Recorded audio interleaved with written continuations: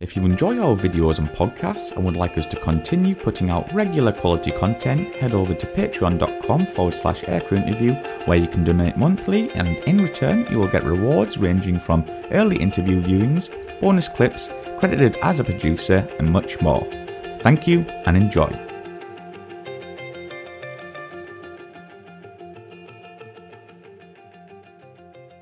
So Gary, when did you first become interested in aviation? My dad was a bomber pilot in the Air Force, and as I was a kid, and when I was 10 years old, my dad let me stay up and watch the TV series 12 O'Clock High, and it was the only time I could stay up past, I think it was 9 o'clock or whatever it was, right after Peyton Place, which was seditious, according to my dad, so I had to wait till the commercial was over, and then I got watching 12 O'Clock High, and I told my dad, I said, the guys that are flying fighters look like shooting at the bombers, look like they have a lot more fun than the guys in the bombers getting shot at. And I said, hey, I'd like to fly fighters. And my dad said, great idea. And so that's how I got started. So why did you pick the U.S. Air Force over the Navy? Because of my dad. And the most important thing is at the time where I was actually able to make decisions and look at things, when I was 17 years old, I saw the first F-15, the Eagle, and I wanted to fly the Eagle, and the Navy didn't have it, only the Air Force had it, so that's the reason why I went with the Air Force. Awesome. So what year did you join the U.S. Air Force, and can you tell us some of the aircraft you started training on? Certainly. As a matter of fact, this November, 40 years ago, I signed on the property as the Air Force to go through what we call UPT, stands for Undergraduate Pilot Training. And you start off with the T-37 as a basic jet. It's like a Cessna 150 on steroids.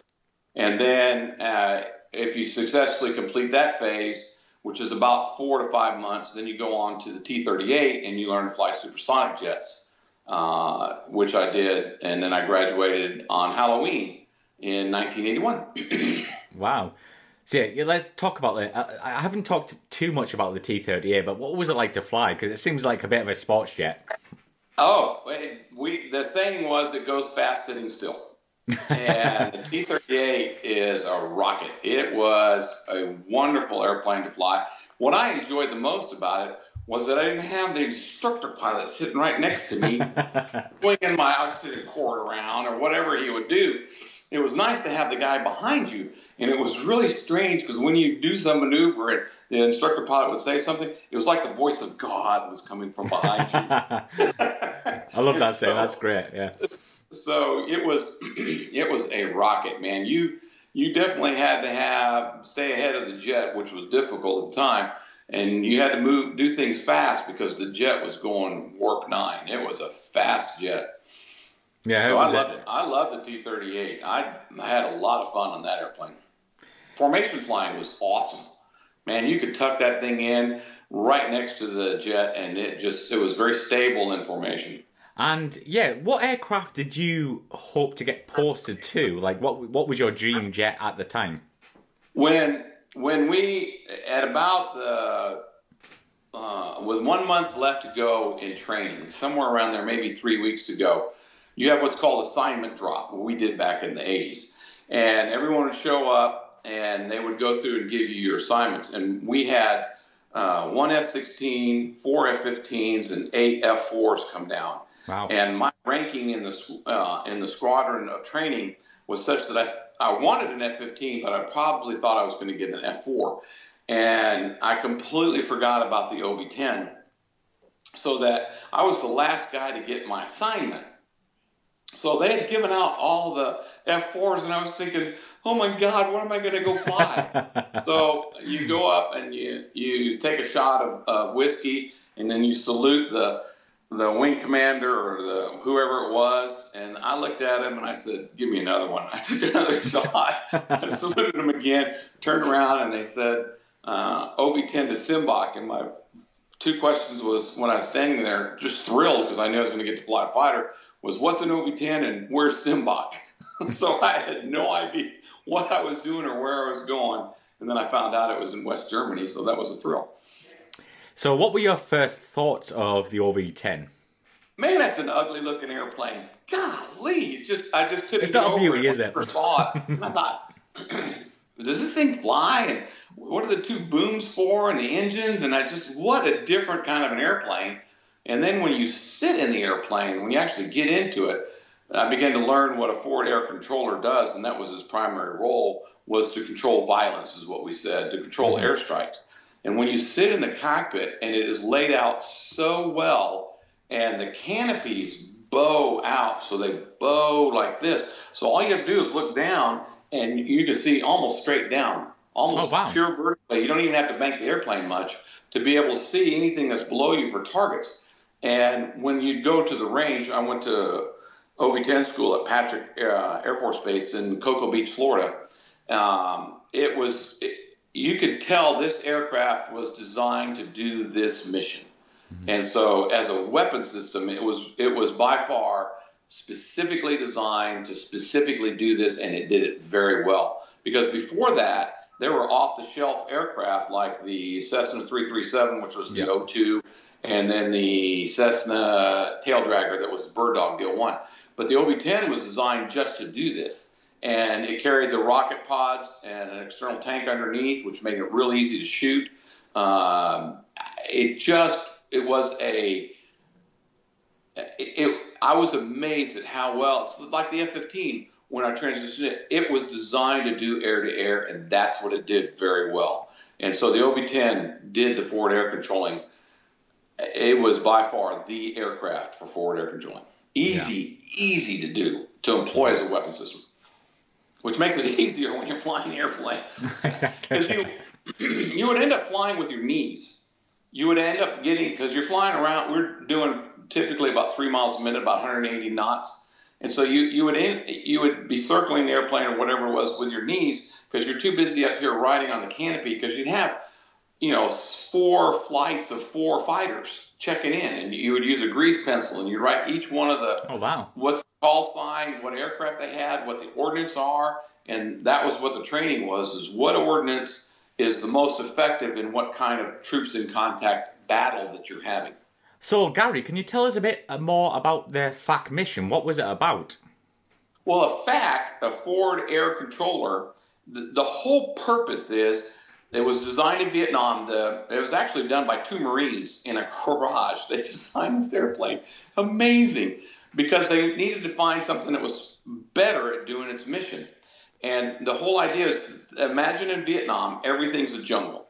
So if you're flying a fighter, ground attack fighter, A7, A4, F4, whatever it is, you're going 500 knots. You're going the speed of heat for defensive purposes. Somebody's got to slow down and has actually got to find the targets. Typically, it's a troop in contact. Could be as close as 1,000 meters, could be more. And to find out where the enemy is and where the good guys are. And that's where we would use radios with the Army, which was an FM radio or a VHF radio. And so you could get slow enough that you could find the actual targets in the jungle, and you could get low enough to see them. Of course, shot at, which is not a lot of fun.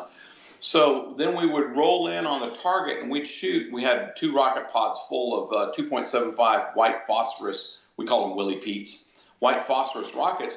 So the rocket goes in and hits the target area, and white smoke comes up through the jungle. Well, if I'm flying 500 knots, I can see a white smoke. That's easy on a green background. And so as the forward air controller, I would then tell the fighters, hey, gunslinger, flight 201, you're clear to hit my smoke. And that would be, or if I miss the target, drop your bombs 50 meters south of my target.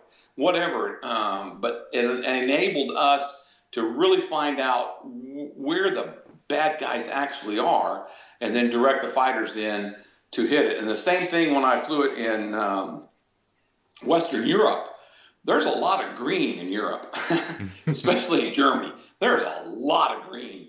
And so the idea was similar, is that you would be able to throw a rocket down. They could find the target itself, if they're Tornadoes, if they're even 104s. I controlled Canadian F-104s. these guys are going really fast, and so you need somebody that can slow down, find the target, put a rocket on it, then the bombers can find it and hit the target. Wow, I mean, what a mission! It was. You spent a while. It took you a long time to learn how to do this really well. When I finished pilot training, I went to Hurlburt, which is near Eglin Air Force Base in Florida, in the Panhandle, Florida. And I spent a month learning how to drive a Jeep with the Army. Wow, really? And we had night driving, and it was really interesting. The Army is whole different world. But what you did learn is how they communicate on the radio.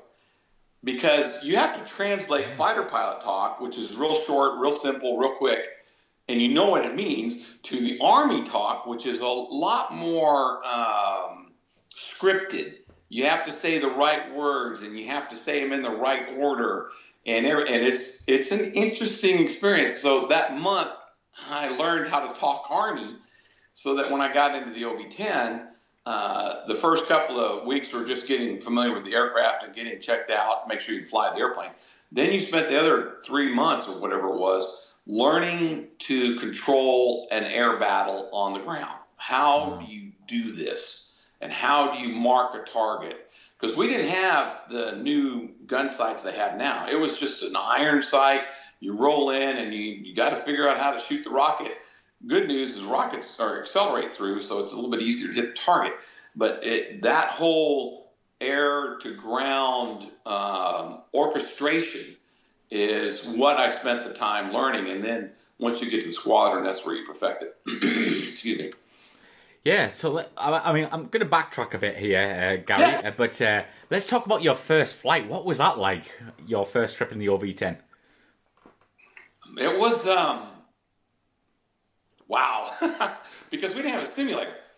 So the first time is in the airplane, and you have an instructor in the back, which was nice, because, he's doing things like pick up the gear, because you're just so far behind the aircraft. So focused, yeah. It is amazing.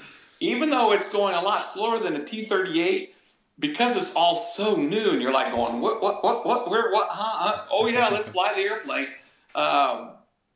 The instructor gets you up to speed, helps you through that first flight. It's what we call dollar rides. After you get done, you have to pay the instructor $1 for letting him teach you how to go up and fly the airplane. It was mainly pattern work. We went out to an area, did some aerobatics, so you kind of got a feel for what the aircraft does. How does it begin to talk to you? Because even the F-15, when you pull 9Gs or whenever you do things, it would shake a little bit, and you could tell something was going on, and that was the idea, is to get the feel. And I just remember how loud it was, because you got those two big turboprop engines right back there. We had to wear earplugs. Even with a helmet on, you could still hear that. Yeah, I mean, you had to, or you'd go deaf. I mean, those turboprops are loud. Then, interesting note, the same engine that was in the OV-10, it was a Garrett engine, 700 shaft horsepower, which is the Marines get 715 shaft horsepower. Why do they get more? I don't know. That's the exact same engine that is the APU and the MD-80 that I flew when I was an airline pilot. Awesome. That was kind of sad. But, APU in the back that provides air conditioning on the ground is the same engine that was in my OV-10. What a small world, man. Anyway, we digress. We digress here, yes. But let's talk about, you mentioned the backseater there. What was the role of the backseater?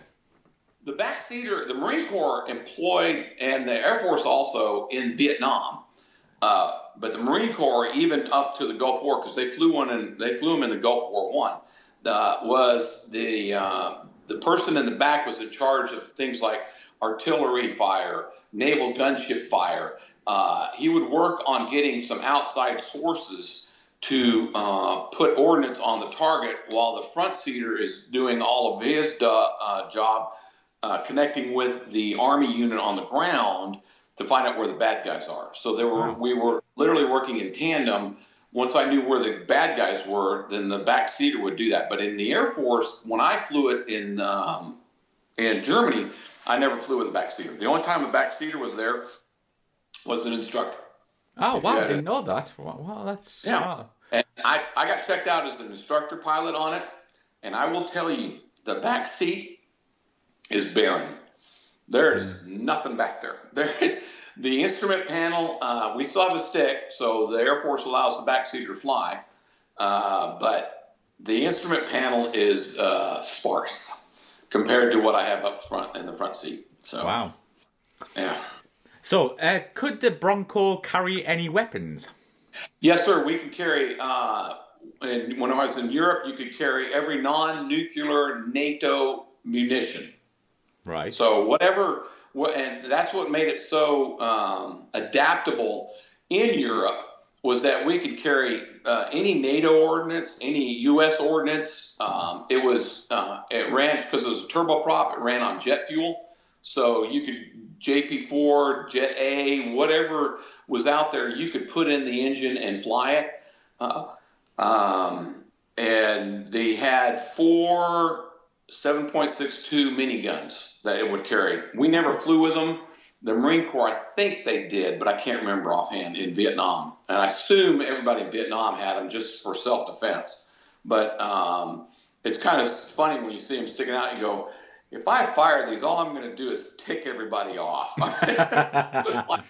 I really want to shoot and fire the guns on this thing? I'd rather fire the rocket because they have a little bit more impact. Yeah. So I'm going to get a bit nerdy here, Gary. Please, I love it. I love it. Yeah. So what kind of speeds and heights would the Bronco fly to? We would typically fly the OV-10 in Europe at 3 miles a minute, 180 knots. And 3 miles a minute makes it really easy on calculating, because it's easy to divide 3 into 60, and it was really nice. I understand in Vietnam they flew it at 120. They needed to fly it slower for some reason. We flew it at 180. The airplane's service ceiling is 25,000 feet, and I have been to 25,000 feet. Wow. And iced up, indicating, you're going to love this, indicating only 105 knots. No way. On the wing of C-130, trying to get the airplane to Greenland because we redeployed back to the States when they canceled ours, which is a whole different story. So I've been that high, and the airplane just does not fly up there. Not very well. So we would typically stay around 500 feet in Europe. That was our operating area. We just didn't like to get up higher because of training, because small arms fire and everything else. You wanted to stay as low as you could. Yeah, of course. But whenever we deployed somewhere, we would probably go up into the teens, up into 18, 15,000 feet type deal. Especially when you had to get over the Alps. When we went to Italy or to Spain, we had to get up into the high teens, low 20s. So, wow, that's a lot more than I was expecting. I thought you'd stay down to 10,000 and below. Yeah. Nope, it'll go up there, and because you have to cross the Alps, and the Alps are pretty high. Mm-hmm. So you got to get across that stuff. So yeah, we would, and so you'd wear an oxygen mask. You do all the normal stuff that you do when you fly high. Yeah. So anyway, obviously you mentioned like you're obviously flying in Europe, but like how much like interaction did you have with the RAF and other European nations? That's basically we worked with the A-10s a lot, obviously, because that was the close air support CAS, close air support aircraft. By far, the A-10 was it. And the A-10 was a new airplane when I was flying. It was a fairly new airplane. We worked a lot, like I said, with the Canadians and the F-104s. We worked with a lot of the RAF with some of their F-4s, which was they're pretty good. They because most of the F-4s in the Air Force were air-to-air F-4s until the F-15s, the F-16s came along, and we'd work with the Netherlands and we worked with all NATO forces. We tried to work with the is it F-1s that are from Spain? Is that what it was? I can't remember. Mirage F-1s? Because when we were in Zaragoza, Spain, doing weapons training, but it just didn't it just didn't work out. We just couldn't get to work with them. But yeah, we've worked with, like I said, with Tornados, with almost everything. Never got to work with a Vigan. I'm just trying to think. We almost everything else we worked with. So yeah, I loved Europe. Europe was by far I really enjoyed. I worked in the F-15 over in the Far East, and the Far East is that area is okay, but man, I loved Europe. I just love it. I went there for my retirement vacation. Went back to Germany and looked at all the stuff, and went to all over Europe, and I just absolutely love the way things are in Europe. So, Gary, what's the best part of flying the OV-10? What would you say? The best part was running a close air support mission that was really difficult on a live fire range, where you simulated that the troops, whether it was NATO forces or American forces, it was just NATO forces. Mm-hmm. We didn't really know any distinction between U.S. and anybody else, but the USAFE or whatever you want to call it, and the troops were in contact, and they were very close. Mm-hmm. And it was very difficult to get the air power in there. And the A-10 could do that kind of stuff with their 30-millimeter cannon Vulcan gun. They could get in, or their Mavericks, and to take out tanks, to take out Russian tanks. And when we did reforgers exercises, that was the most, you really felt good that you could bring the air support in on for the Army, because we all know that you have to occupy the territory to win. You may win the air battle, but it doesn't really do any good until you put boots on the ground. Somebody has to get in and take over the land. And so to be able to support the Army so that their guys could get in and take the ground, that was good. And the second part, by far, is formation. I love flying formation.